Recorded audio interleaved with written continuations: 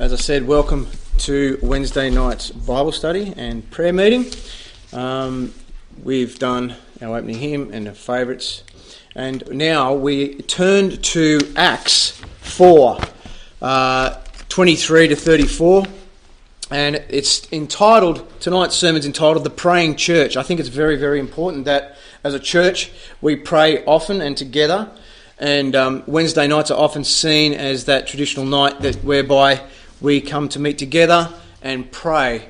And as I said, it's very important that we do this. I encourage others who are members of the church to come along and let others know of prayer points or praise points that you might want brought about. Also, others, it gives you an opportunity to pray to God amongst like-minded kin. Brethren. So, Acts 4:23 to 34, and it reads, "And being let go, they went to their own company and reported all that the chief priests and elders had said unto them. And when they had heard that, they lifted up their voice to God with one accord and said, Lord, thou art God, which hast made heaven and earth and the sea and all that in them is, who by the mouth of thy servant David hast said, Why do the heathen rage and the people imagine vain things? The kings of the earth stood up and the rulers were gathered together against the Lord and against his Christ. For a truth against thy holy child Jesus, whom thou hast anointed. Both Herod and Pontius Pilate, with the Gentiles and the people of Israel, were gathered together for to do whatsoever thy hand and thy counsel determined before to be done. And now, Lord, behold their threatenings, and grant unto thy servants that with all boldness they may speak thy word, by stretching forth thine hand to heal, and that signs and wonders may be done by the name of the Holy Child Jesus. And when they had prayed, the place was shaken, and they were assembled together, and they were all filled with the Holy Ghost, and they spoke the word of God with boldness. And the multitude of them that believed were of one heart and of one soul, and neither said any of them that aught of the things which he possessed was his own. But they had all things common, and with great power gave the apostles witness of the resurrection of the Lord Jesus Christ, and grace was upon them. Neither was there any among them that lacked, for as many as were possessors of lands and houses sold them and brought the prices of the things that were sold." Let's pray. Dear Lord, Heavenly Father, thank you for your word. Thank you that we can receive Scripture as you have written it to us, that it is truth, that Scripture confirms Scripture, that we as a praying church be a light on the hill of the people here in Albury, that we be spotless and blameless, Lord. We thank you for the many blessings of the pastor that we have, the deacons that we have, the members that we have in this church, Lord, that are seeking your face, looking to you, praying to you, and trusting you in all things. For you are worthy, you are the one qualified, and we give thanks and glory and honour to you, our Lord and Saviour, Jesus Christ. In Jesus' name we pray. Amen. So if we back up a little bit and go back into Acts 4, we see Peter and John are brought before the Jewish leaders. And the Jewish leaders said, being grieved, this is Acts 4:2, said, being grieved that they taught the people and preached through Jesus Christ the resurrection from the dead. Now, around there at the time, you had the Sadducees. The Sadducees didn't believe in the resurrection, and they were very, very upset at this.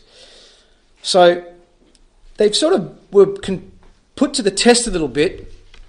And it says in verse 8, Then Peter, filled with the Holy Ghost, said unto them, Ye rulers of the people and elders of Israel, if we this day be examined of the good deed done to the impotent man, and by what means he is made whole, be it known unto you all, and to all the people of Israel, that by the name of Jesus Christ, of Nazareth, whom ye crucified, whom God raised from the dead, even by him doth this man stand here before you whole. They're actually giving God the glory as to what occurred, who it was Jesus Christ, that allowed this man to become whole.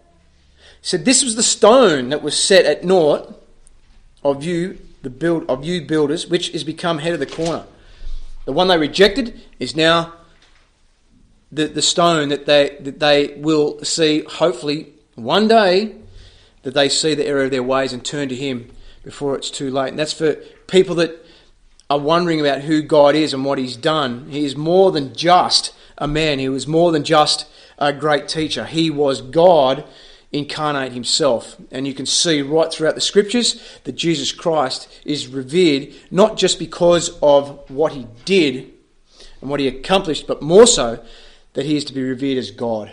He's eternal. He has always existed. He is a one that will one day judge all of us. And he's going to judge us from this book. And so you see Peter and John here, that they were pointing to the Saviour saying, hey, look, for some strange reason, the very thing that you're trying to get us to calm down and not talk about too much, which we see later in Acts, that how do we not let you know that God has done these things? Okay, it says in verse 20, it says, for we cannot but speak the things which we have seen and heard. So when they had further threatened them, doesn't that sound like today? They let them go, finding nothing how they might punish them. Why? Because it's the truth. It's very hard to argue against the truth. Because of the people, for all men glorified God for that which was done. For the man was above 40 years of old, in whom this miracle of healing occurred. So you see, we have this lead-in into Acts 4:23. So, the praying church is the most important of all our Christian activities and duty is to pray and read our Bible. Romans 9:9-10 states that if thou shalt confess with thy mouth the Lord Jesus, and shalt believe in thine heart that God hath raised him from the dead, thou shalt be saved. For with the heart man believeth unto righteousness, that being Jesus Christ, and with the mouth confession is made unto salvation.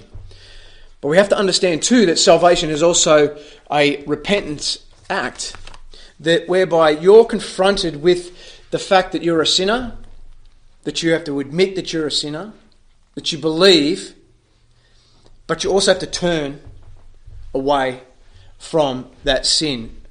It's very hard to have 2 foot in both camps, because what ends up happening, one's going to pull you one way and one's going to pull you the other way. And you've got to, it's a decision. Salvation is a decision. God's done the work for you, and you have to turn and believe on him.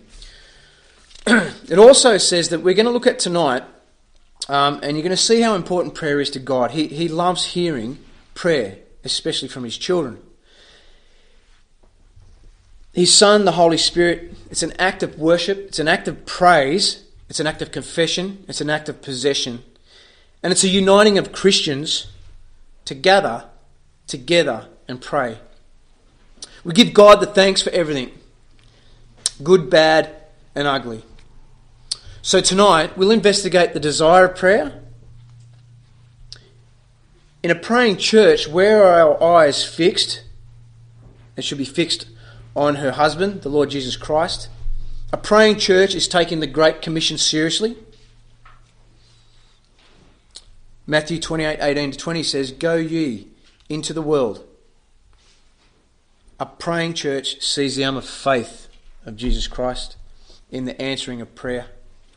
The presence of the Holy Spirit at this time. And a prayerful church preaches the gospel. And lastly, a prayerful church witnesses and sees the grace that surrounds its people. In a praying church, there's a recognition of the supreme importance of prayer, and therefore it's a spontaneous desire. I don't know of any Christian, born-again Christian, that does not want to pray. Whether it's in the morning, at evening, during the day, meal times, you should have in your heart that you want to have a desire to pray.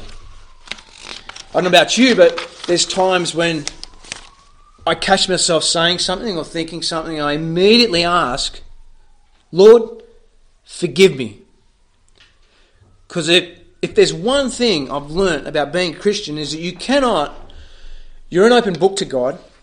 You could hide things. You could You could start getting hardened of heart in certain sins.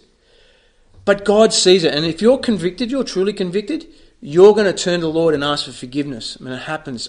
I don't know about you, but it happens to me throughout the day, throughout the night, wherever I am. If I catch myself doing something wrong, I pray to God and ask for forgiveness straight away. But I also pray for good things too, like the weather we've had. We've had great weather here in Albury. It's been absolutely beautiful. A little bit cool at night, but that's great because we get to sleep, and we get to sleep really easily. So, after Peter and John had been in prison and released, they were joined by Christians in Jerusalem and reported on all that they heard and had happened. Now, when the Christians heard Peter and John's report, did they hold a conference? Did they hold a meeting? No, they didn't. What did they do? If you look at verse 24, it says, "And they, when they heard that, they lifted up their voice to God with one accord and said, Lord, Thou art God, which hast made heaven and earth and the sea and all that in them is." If you look at the attack on Christianity, and it's always been attacked from outside, we see this whole ideal of if you take away a God and replace it with something that is not truthful, i.e. evolution, you're replacing God, the truth, with something that is a lie. And I suggest that you study the scriptures, you only have to look, and I've said this so many times, that if you look under a microscope or look up through the stars, it cannot happen by itself. DNA is a genetic code. DNA has to be written. Somebody had to have written that in order for life to happen. So we have all these... The stealing of God's glory in being a creator is only the start, because from there it's just a slippery slope. So we have to look at, they prayed, they recognised God, who He was, that He was the creator, and as such, He then was more so the fact that we are accountable to God. No God, no accountability, but if there is a God, which there is, we're accountable. And one day, all of us are going to have to stand before God and give an account. So, now do we recognise the supreme importance of prayer? And it's a spontaneous desire to pray. They, when they heard that, lifted up their voice.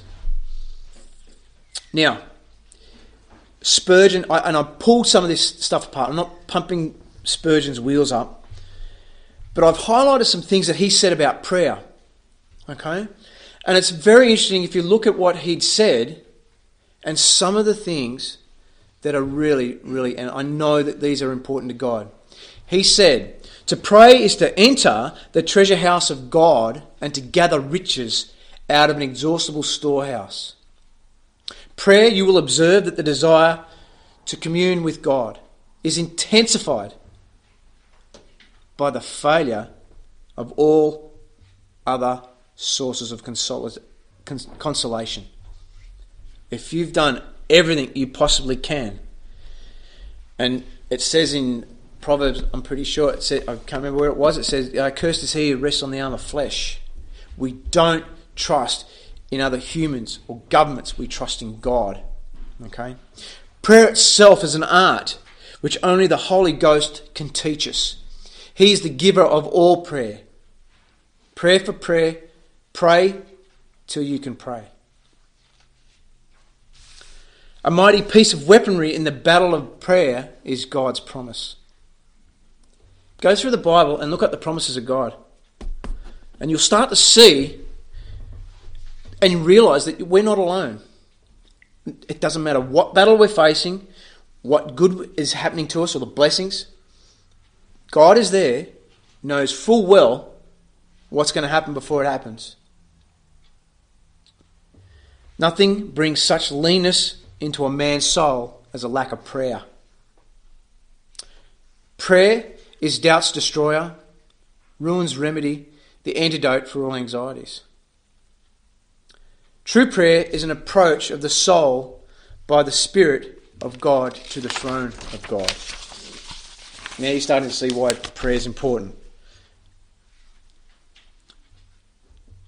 The man who, despite the teaching of Scripture, tries to pray without a saviour insults the deity. That's one to think about. Prayer and praise are the oars by which man may row his boat into the deep waters of the knowledge of Christ.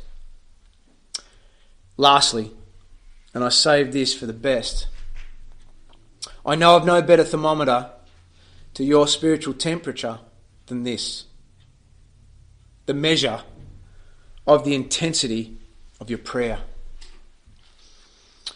In praying, the church, the eyes of faith and expectancy are towards God. A praying church looks to Christ. We turn away from man and the world and look to the Lord, who can solve problems, and He is in control. Whatever problem faces us, it's always secondary to things like money or man or others. Because we are to focus as a church on our husband, the Lord Jesus Christ. The eyes of a praying church are upon a God who is a sovereign Lord. Verse 24 and 28. God is the all-powerful creator and sustainer of the one who knows the end from the beginning and has a great plan of campaign which no one can hinder. Governments can put forward certain laws and acts, but God's allowing that to happen. And I often question, why, God? Why would you allow this to happen? Well, there's nothing wrong with questioning or asking, but we have to understand that God's in control. It's His plan, not ours. And we have to just trust God and allow these things to happen. But there's going to be coming a time, I think real soon, whereby we're going to have to obey God rather than man. The self-revealing Lord in verse 25 tells us that God has spoken. In verses 26 and 27 it tells us that He has spoken not only through the prophets in His word, but primarily through His Son, the Lord Jesus Christ. Take your Bibles now and let's just turn to Hebrews 1:1, and you're going to see the evidence of what was said here, that how God speaks through His Son in Hebrews 1:1.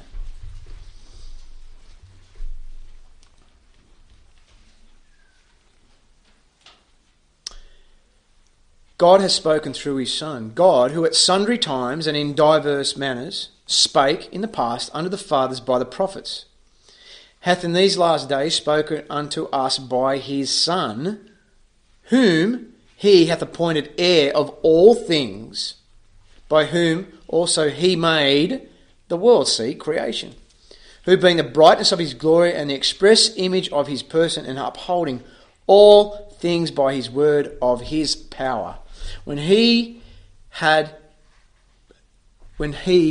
by Himself purged our sins, sat down on the right hand of the Majesty on high. Wow. We can really sort of only think on things about Jesus Christ, what He looks like, His character, which is revealed in His word, but to meet Him face to face.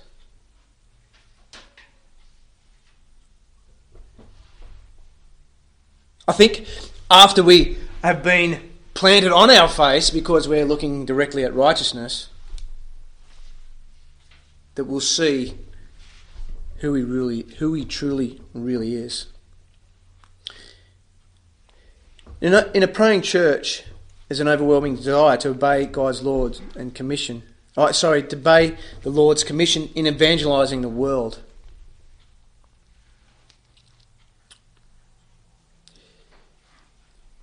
If you turn to your Bibles and go to Matthew 28, 18 to 20.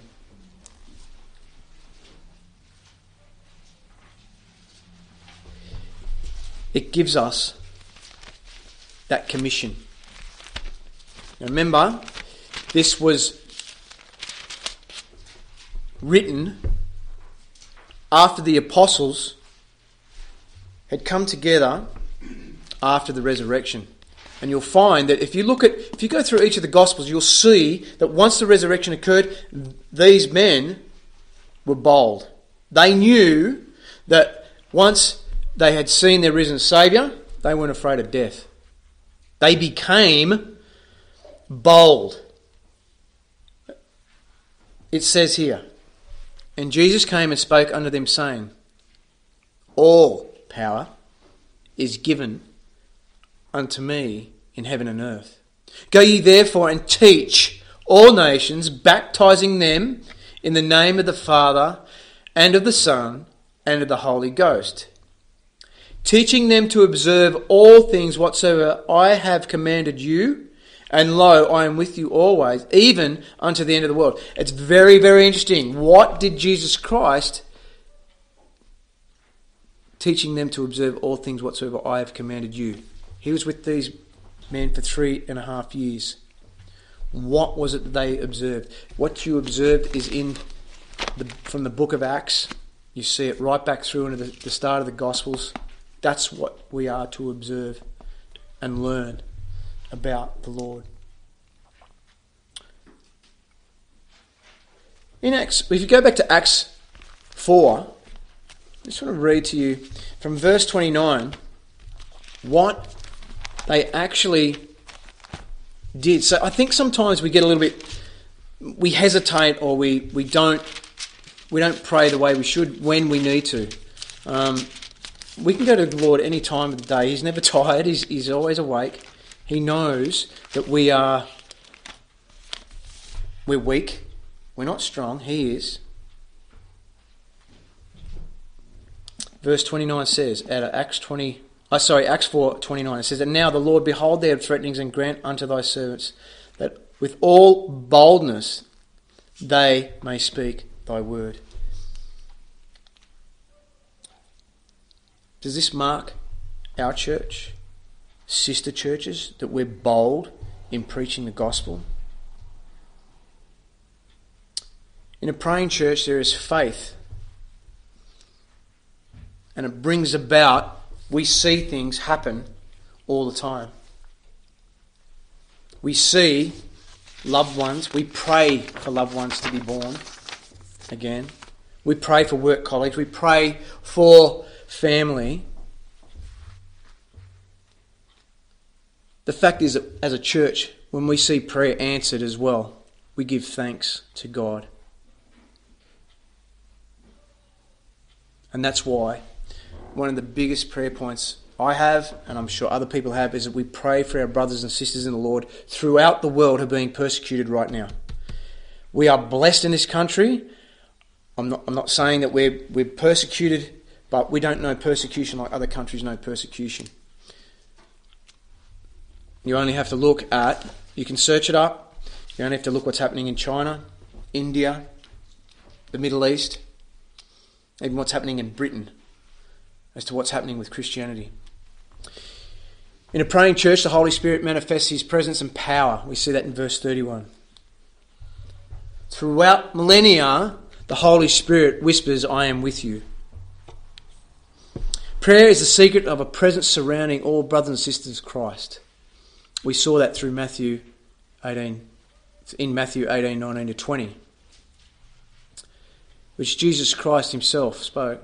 "Again I say unto you that if two shall agree on earth as touching anything that they shall ask, it shall be done for them of my Father which is in heaven. For where 2 or 3 are gathered together in my name, there am I in the midst of them." Remember, when we pray, if there's 2 or more of us, God's there, right in the middle of it. Number 6, this is probably good. I'm just about to round this out. In a praying church, there's a mighty power in the preaching of the gospel. If you look at verses 31 and 33, "And they had prayed, the place was shaken where they were, and assembled together, and they were all filled with the Holy Ghost, and they spoke the word of God with boldness." It happened when Spurgeon preached, when people were struck down with the power of the word and multitudes were saved. I can't remember the author of who wrote Sinners in the Hands of an Angry God. Jonathan Edwards. Now, apparently Jonathan Edwards spoke in a very monotone voice like this, but the power in what he said, it had people rocked. They were people came up and got saved. So it's not the delivery, it's what's said and what's important. But behind Spurgeon's preaching, and this is what I want to get at, whenever he preached, whether it was a Wednesday night Bible study or is it on a Sunday morning, he said himself, the intercession of his praying church, and in every case where great things have been accomplished through the preaching of the gospel, has always and only been in answer to the prayer of God's people. Conviction and conversions follow the preaching that is backed by a praying church. He had members of his own church praying while he was preaching. And that allowed these things to occur. Why? Because it's the work of God. God used Spurgeon, but Spurgeon used people around him to pray. His brothers and sisters to pray. Lastly, in a praying church there's a great grace in the lives of God's people.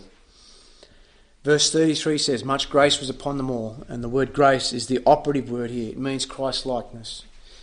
And it's seen in four ways. The grace of unity, the grace of fellowship, the grace of renunciation. There's a grace of fellowship that we enjoy. We're blessed here at Lavington to have the people that we have here that come and pray together.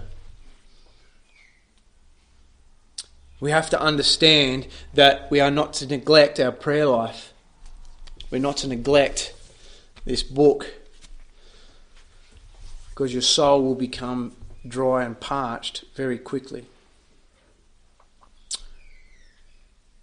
I hope and pray that you got something out of that tonight, because this here, I said to the Lord, I said, what do you want me to preach about? I have no idea what you want. So I prayed and prayed, and then for some reason I was reading the Bible early and I flicked and I came across the apostles seek courage from God in prayer. So apt for our day. So very apt for our day.